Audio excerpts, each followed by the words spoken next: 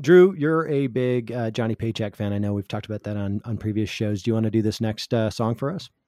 Johnny Paycheck is one of my favorite artists of all times for many reasons. I think the main one is that he takes a common theme and he applies his special sauce to it, we'll say. And this is a perfect example. This is a barroom fight song. Not a very famous trope in country music, but it is a trope in country music. This one is different than most of them for two reasons. One, a man loses an ear. I don't think I know of another song where a man loses an ear. And then another reason is it's a border song and it's about fighting between white people and Mexicans in a town.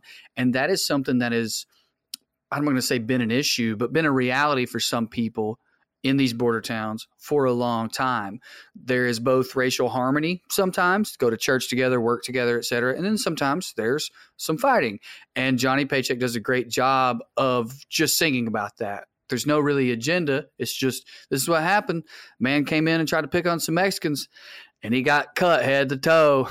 It is what it is, buddy. Welcome to Texas. Isn't you're the one that's always educating me on Johnny Paycheck? He's the guy that like actually tried shooting somebody. I mean, he didn't try. When Johnny Paycheck puts it in his mind to shoot somebody, he is often successful. Somewhat infamously, I think now among sort of, I don't know, what do you call them? Country music hipsters. As people dive into this music and go backwards in time, people are realizing that a lot of people lived their songs. You know, that's not the case anymore, and that's probably healthier. But a lot of people lived this way. Yeah. Well, it's a great song. It's another one that was popular with the folks on Facebook, so we wanted to include it here. Here is Colorado Kool-Aid by Johnny Paycheck. Don't bully Mexicans.